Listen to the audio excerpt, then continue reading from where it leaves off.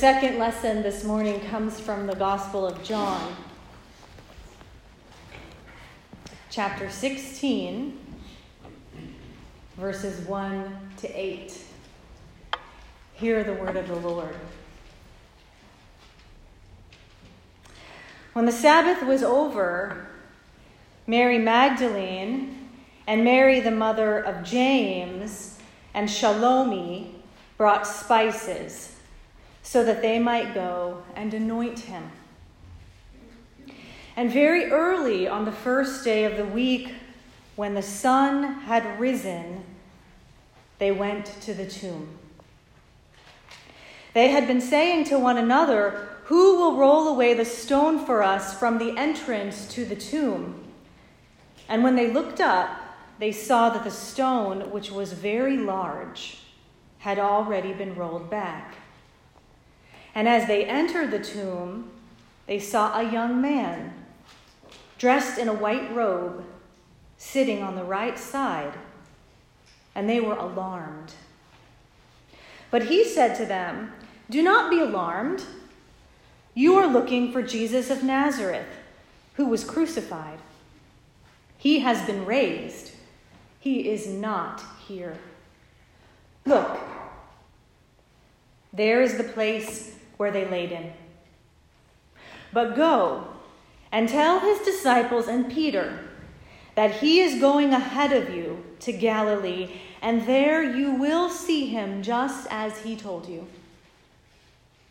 So they went out and fled from the tomb, for terror and amazement had seized them, and they said nothing to anyone, for they were afraid.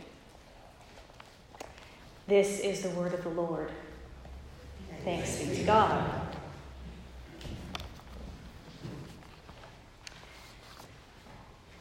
Well, I remember when my friend Tim, who had lived his life in Cape Town, South Africa, was getting ready to move to the Seattle area for the summer. And we had a handful of discussions about packing because he was getting ready to leave a very warm Mediterranean climate and getting ready to move here to the Pacific Northwest. And I found it very hard to explain to him what it would be like. "Will I be next to Mount Rainier?" he asked. "Well, you'll see." "How about the weather? Is it summer?" "Well, pack something warm and also something for hot weather, and you'll see." "Well, but it's summer, right? It's your summer. It's the Northern Hemisphere summer." "Right. Yes. Yeah, you'll see." You find that when you're trying to explain something to somebody who has never quite had that experience, that words can only get you so far.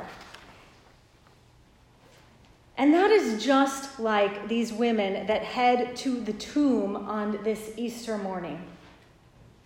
They get up early because they have a plan. And as many people will tell you, particularly my children, that you only get up at the break of dawn when you have a plan, right? Either you're getting on a plane or you're going skiing, or maybe you have your own routine that you're going to do, but you have a plan. And the text is very clear. They woke up at the crack of dawn. It tells us twice. They gather their spices. They head out at first light. And there they are, setting out in something that they know exactly what they're going to do. They've got their plan. But in just a moment, a great interruption is going to stop them and is going to capture them. And that's essentially the moment that they step into that tomb. That was the moment that they hadn't yet been prepared for. As a matter of fact, with all the preparation that they had done, nothing could have prepared them for that moment.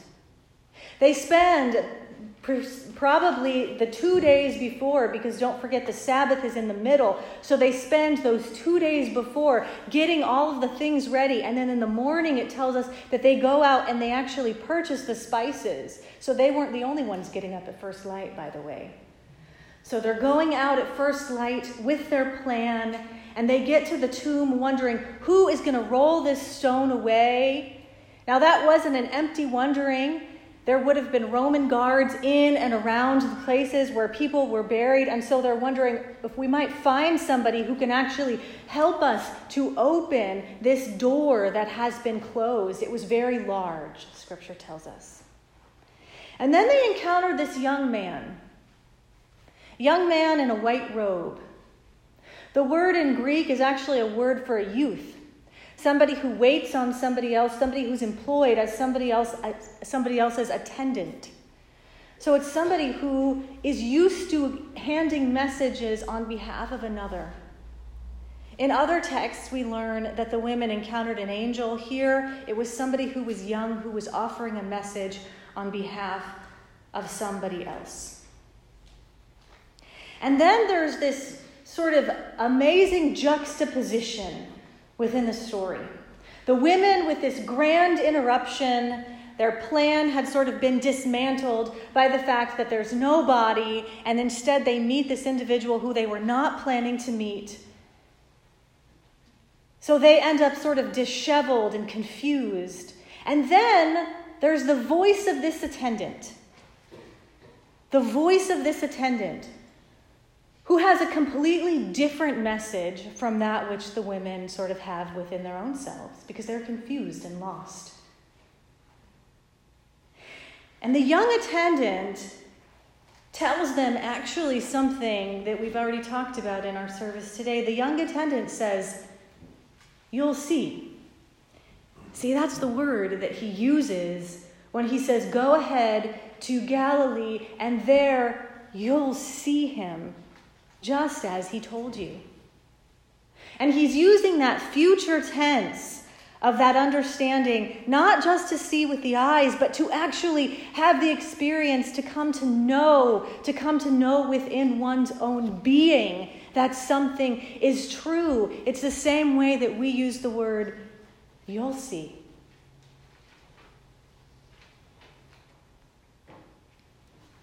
And these two sort of feelings, these two experiences that live together within the tomb play off on one another.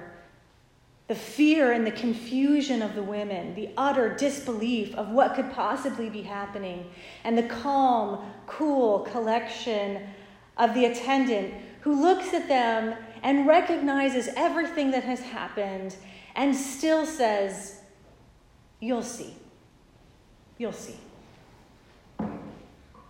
So of course it's no surprise that the women run out of the tomb and say nothing to anyone.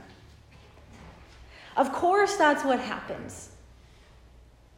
This is one of those amazing texts where the writer gives us a real flavor of what it feels to be human and understand the complexity of the story as they encountered it in that time and space. I mean, what would you do?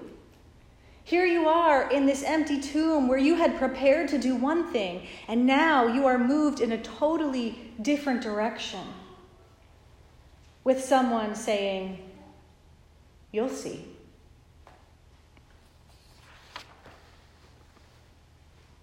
When my friend Tim finally did move to Seattle and unpacked his bags, there were many conversations that we had where he reminded me, "I thought you said that this was summer." And I said, "It's the Pacific Northwest. You'll see."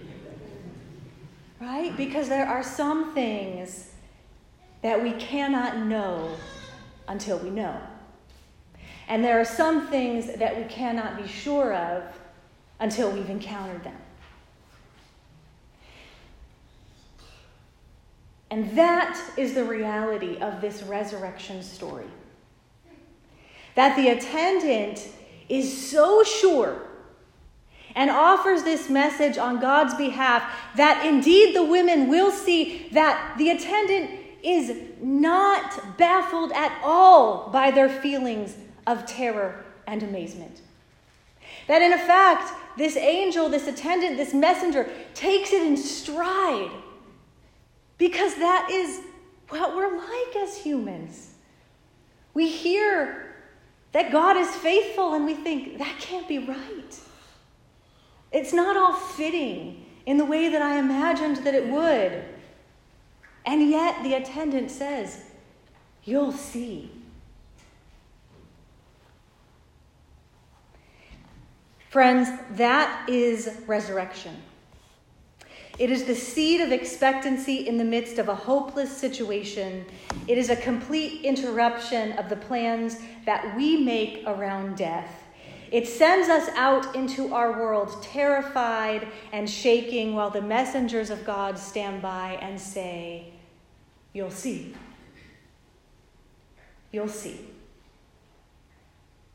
And they do that with the total and unshakable confidence that in fact no one is responsible for making this story known except Jesus himself. And the attendant is so sure that Jesus is going to make this message known to these women that he sends them out with this great confidence. You'll see. You know, we get a handful of other accounts in some of the other Gospels. In Matthew's Gospel, they meet Jesus just outside of the tomb. In Luke's Gospel, they run out and they go and tell somebody, but then they all decide that nothing has actually happened, and so they just kind of stay in the house. In John's Gospel, Mary Magdalene runs out to tell Peter, and Peter runs to the tomb and takes a look at it, but then in fact goes back to his home because he's not quite sure what he saw.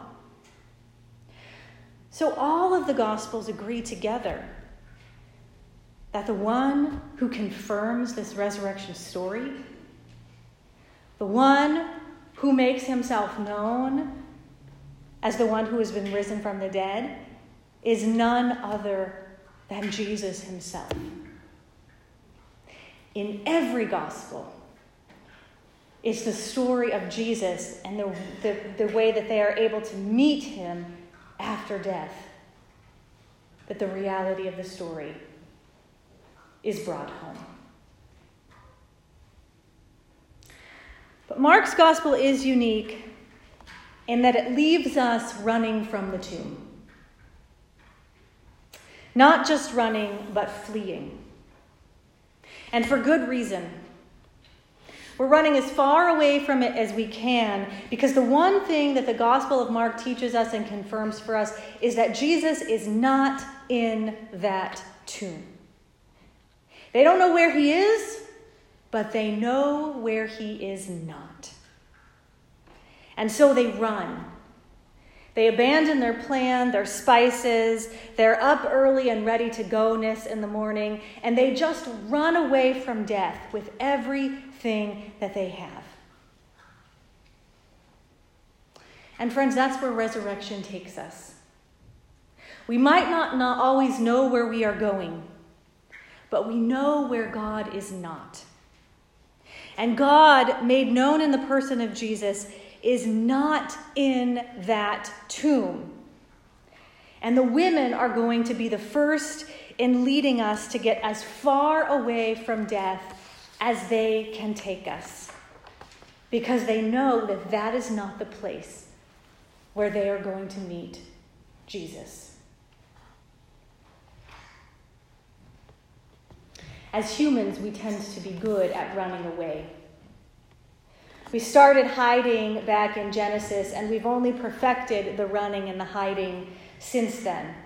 But just as God called us back in the story of Genesis, where are you? That great question that God asks us. So the messenger of God in this story of Mark's gospel will tell us with full confidence, you'll see, just as he told you.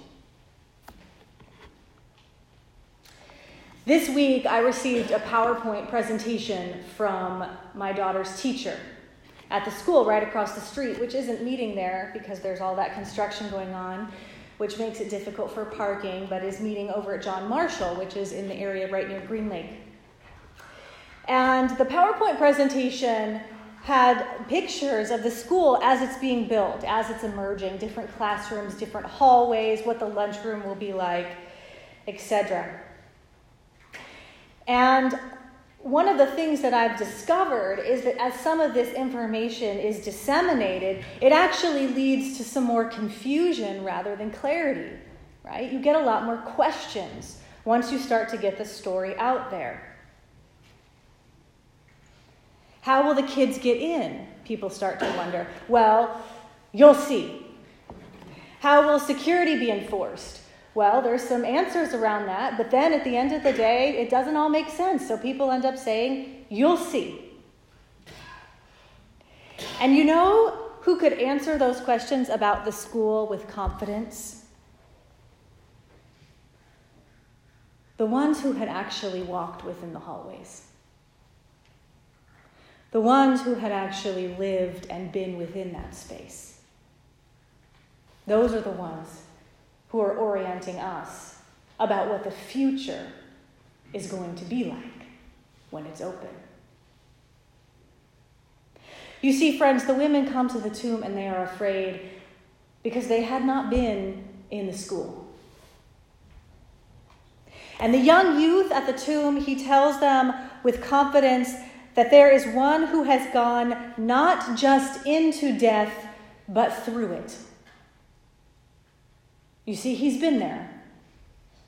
He's walked those hallways. He knows exactly what it's like. And he doesn't expect anybody to believe him. As a matter of fact, it doesn't matter whether we believe him or not. The reality is, it's true. And the one who has done it, the one who has been there, that is the one who will tell you for himself. So go on to Galilee, and there you will see him, just as he told you. Friends, wherever you are in your space of meeting God, go. Continue to run from the space of death, and Jesus will meet you, just as he told you. You'll see. Let us pray. Gracious and loving God, for this text, we give you thanks. We pray that you would open our hearts and our minds to hear and receive your gospel, to in fact be able to see you in the places where we go. We ask that you would remove whatever it is that could be interrupting us. Help us to drop the spices, to leave the place of death, to go straight into where you will meet us, and to be open to that encounter. We ask this in Jesus' name. Amen.